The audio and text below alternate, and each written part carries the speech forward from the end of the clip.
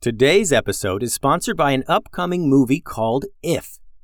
We don't go to the theater a lot as a family, mostly because it's tough to find a movie we're all going to like, but If is one of those movies. It comes out in theaters May 17th. I saw the trailer the other day, and we ended up watching the trailer multiple times to check out all the different imaginary friends that are in it.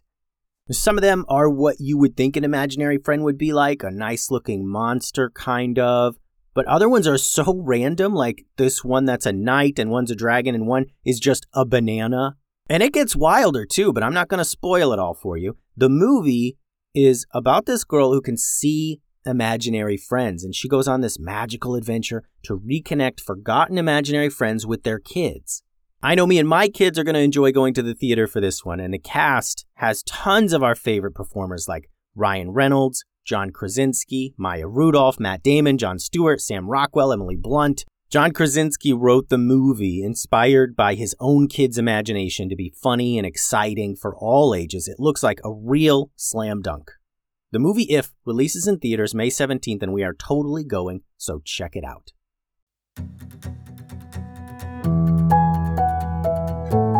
Hello, my name is Emily Rainier Hepburn. Welcome to another episode of the Kid Stories podcast. I would like to share a joke with you. Knock, knock. Who's there? The interrupting cow. The interrupting... Moo! Good one, Emily. Thanks for that joke. If you'd like to do an intro joke, just check out the website store. And if you'd like a bunch of extra content, then check out the Patreon at patreon.com/kidstoriespodcast. Got 10 minutes? Countdown to Blast Off with host Bethany Van Delft every Tuesday, Thursday, and Saturday. Get ready for a bite-sized podcast for kids and their adults that explains what's going on in the world. It'll bring you the context that all kids and their adults need to know about events, sports, science, gaming, pop culture, entertainment, and more. Awesome guests like Lego Masters judge Amy Corbett, Dr. Anthony Fauci, and the voice of Pokemon's Ash Ketchum are guaranteed to swing by. Make the 10 News part of your family routine to connect, explore, and learn something new. Listen to The 10 News on the iHeartRadio app, Apple Podcasts, or wherever you get your podcasts. Now, on to the shoutouts. Hey listeners, this is Master Momo, and I'm dropping in real quick to give a big birthday shout out to Noble in Seattle. Noble just turned 32 the other day, and he's a big fan of the podcast. I saw a drawing he did of the evil wizard Dredge, and I can say that it looks just like him. And... what? Huh? What's that? Oh, okay. Turns out he's not 32. He just turned 6.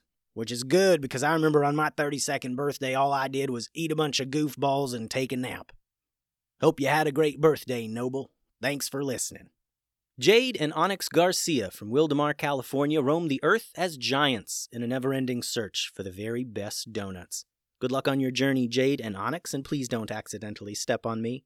Penelope from Redden, Massachusetts can turn into a cat whenever she wants. I'm not sure why a person would want to be turned into a cat, but it's probably nice to have the option. Thanks for all the spectacular artwork, Penelope. Also, Madeline, who is a great big sister to her little brother Arlo.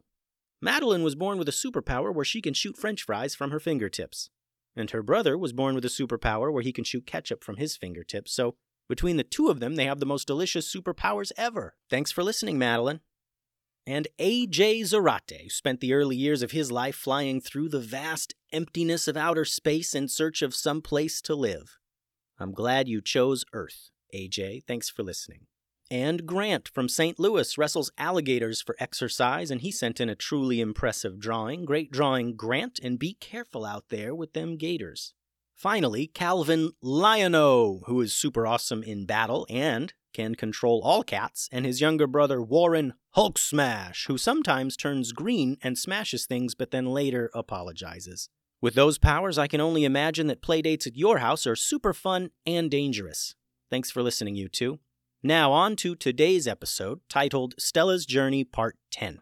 They were up bright and early, and on the road, headed back to their ship. Victor was accompanied by 3 robots who silently marched behind him. The robots carried all their gear, and they made great time. Eventually, they reached the same small village where the crew had gotten so stuffed on goofballs the day before. "All right, then," began Victor. "We're going to meet the ninjas here in a little bit. Is anyone hungry? There's a little shop here called Hooper's Goofballs, and they sell the most delicious—" "Sorry to interrupt, Victor," said Stella, "but we got so stuffed on goofballs yesterday, I don't think we could eat another one for as long as we live." Well, Stella was wrong about that. They each ended up eating another goofball, but only one this time. And the weather was so nice that they all sat outside to wait for the ninjas Victor had called to meet them. Shortly, 2 ninjas arrived on scooters. They buzzed into town and stopped near where the group was waiting. Victor greeted them. "Thank you so much for meeting us here, ninjas. I appreciate your help. Bulis und Tatiana, this is Stella and her crew. They are the ones trying to return the Red Pirate's stolen booty." "We're happy to help," said Bulis. And to Stella, she said, "It's pretty great of you guys to bring that stuff back. You'll have to fill me in sometime on how you got that ship from the Red Pirates in the first place. But for now, I think you should take us to the docks and we'll make sure the stuff gets back to Power Up safely." Everyone agreed, and Stella led the group back to the small oceanside village where their ship was docked. Tatiana slowed the group down once they reached the town. She was looking all around with her eyes narrowed like she was suspicious of something. "Slow down, everyone," said Tatiana. "Something's not right." The group then all started looking around, trying to notice something out of place, trying to figure out what the ninjas were so concerned about. The villagers of this town were nowhere to be seen. The streets were eerily empty. And as they neared the docks, they could see many more ships floating out at sea. Pirate ships. All flying the red flag. Just then, a man exited one of the shops on Main Street and walked into the middle of the road. Stella recognized this man as the captain of the pirate ship they stole. "Uh-oh," said Stella. "Uh-oh?" asked Tatiana. "Uh-oh what? What uh-oh?" "That's the captain of the pirate ship we stole," said Stella, pointing to the man. He must have heard her because he yelled back. "Yes, captain of the pirate ship you stole, and we're here to steal it back. You have underestimated the Red Pirates, my dear, and you'll pay for it. And no number of ninjas or robots can save you from your fate now." The pirate captain raised his hand and gave a signal. Before anyone else could respond, more pirates stepped out from their hiding places. They stepped out from behind barrels and from around corners. They stepped out of stores and buildings and walked out into the street. Some were even on top of the buildings lining Main Street, and they stood up as well. Behind them, more pirates slunk out from the shadows and surrounded them. The many pirate ships out to sea were apparently watching through their telescopes, and they began sailing in toward the docks. Victor pulled a small metal device from his pocket and spoke into it. He then walked into the street to face the former pirate captain. "I have just contacted the rest of the ninjas, and they'll be here any minute," said Victor, holding up his little communication device. "Between those ninjas and these robots, you and your pirate friends don't stand a chance. Your best course of action is to leave here and never return." Victor motioned to his robots, and they walked into the street behind him. Whirring and clicking sounds came from their metal bodies, and their robot eyes glowed red.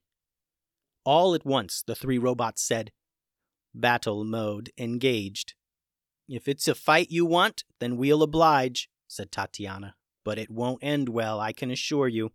Bulis pulled out both of her swords, and Tatiana prepared her bow. All the pirates revealed their weapons, and Stella's crew readied themselves. The pirates began closing in on them now, and the heroes were outnumbered about 3-1. And that's not counting the many pirate ships out to sea that were making their way into the docks. Quietly, Emmett reached into his pocket and pulled out a few pieces of a magical carrot. Back at Burrow, the dockmaster had given Emmett one of the magical carrots for Owlie, telling him to only use it in an emergency. Emmett figured this was just such an emergency. He lifted a few pieces of the glittery, sparkly red carrot to Owlie's beak. Owlie preferred meat, but he made an exception here and gobbled up the carrot pieces. The Red Pirate captain yelled an awful yell. "Red Pirates attack!" And the heroes were beset upon all sides by the vicious band of pirates. At that moment, Owly, who had somehow grown to 3 times his usual size and was nearly as big as a person, spread his wings and took off into the air. He arced high and then swooped down, aiming right for the pirate captain. "Get him, Owly!" yelled Emmett. Owly's sharp talons slashed at the pirate captain. The captain swung his sword in defense, trying to swat this massive feathered beast. "Get this thing off of me!" he yelled out to his fellow pirates. Tatiana shot arrows up at the pirates on top of the buildings, and Boulise used both of her swords to keep other pirates away. Stella and her crew were battling with weapons they got from the pirate ship. Clover, Jude, and Elliot all had matching swords, and Eleanor and Gordon had cool bow staffs. And Emmett was fighting off pirates with 2 huge ladles from the kitchen. You might think ladles are not a good choice for combat, but Emmett was holding his own. Victor's robots were spinning and kicking and flipping all over at great speed.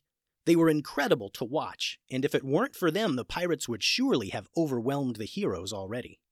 While fighting off pirates, Clover mentioned to Stella, "Hey, there's about 15 ships out to sea there headed for this fight, and if there are 20 pirates in each ship, then we can expect 300 more pirates in this battle in about 10 minutes.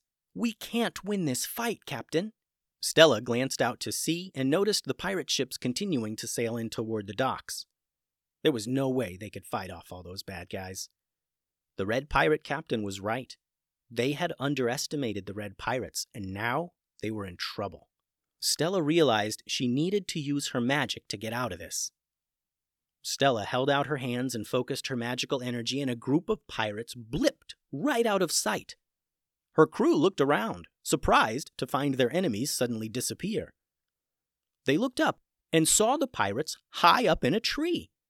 A couple of them were starting to climb down, but most were too afraid to move, holding on tightly to their branches. The heroes continued the fight. Soon, Stella heard the distinct buzzing sound of more ninja scooters. She was engaged in battle with the pirates and couldn't turn around, but she was comforted knowing some other ninjas had arrived. Momo, Ben, Tim, and Ray hopped off their scooters and rushed into battle.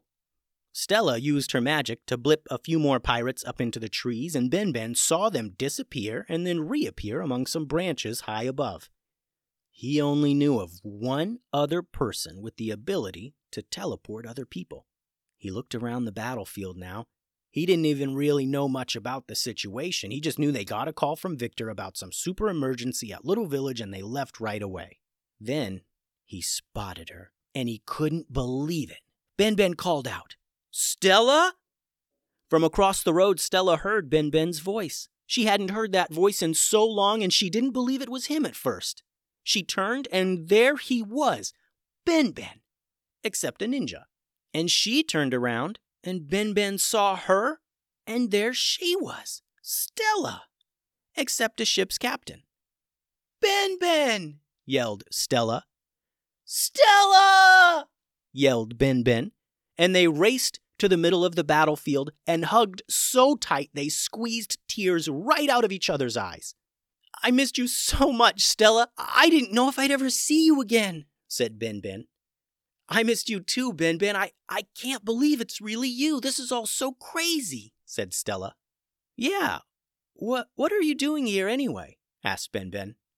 "It's a long story," said Stella. "Let's defeat these pirates and I'll tell you all about it later." Boulise, Tatiana, and Owly had been fighting the ship's captain this whole time. He was pretty tough, but no match for all these ninja. Finally, Owly grabbed the pirate captain by the back of his shirt and lifted him off the ground. He flailed around, trying to get at Owly with his sword. Higher and higher, Owly lifted him in the air until the captain was so scared he dropped his sword and begged to be lowered back to the ground. "Oh, stop! No higher! Put me down! What kind of awful fighting is this? Put me down, please!" By now, the ninjas and robots and ship's crew had fought back the pirates, and the battle had quieted. Owly lowered the captain to the ground, and he sat slumped over, trying to compose himself.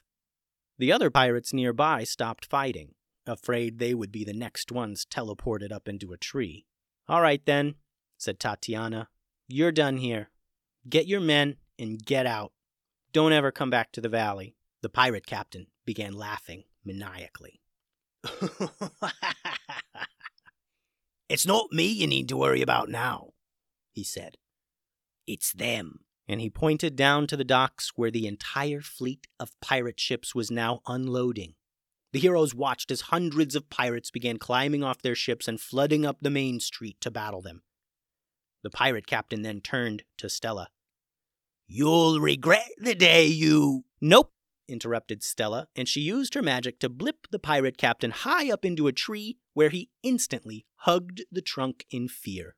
"That's great, Captain Stella, but what do we do about those guys?" Emmett asked, pointing down the road at the overwhelming mob of red pirates coming their way. There were about 300 pirates and only 17 heroes. 18, if you counted Owlie. "I think I've got a plan," said Stella, and they all crowded around to listen, as Stella quickly let them in on the idea that would save them all. The end. Thanks for listening, everyone. And here's a few quick awesome shout-outs at the end. Kenley and Julian from New Durham, New Hampshire contributed some awesome drawings for everyone to see. Thanks so much. You two are awesome. Elliot from Portland, Oregon sent along a great drawing of the bullfarting contest. Great job. You're awesome, Elliot. Annie and Basil from Winfield, Illinois really enjoy the podcast, and I'm so glad to hear it. You two are awesome. The website is kidstoriespodcast.com. The email is kidstoriespodcast@gmail.com. Adios!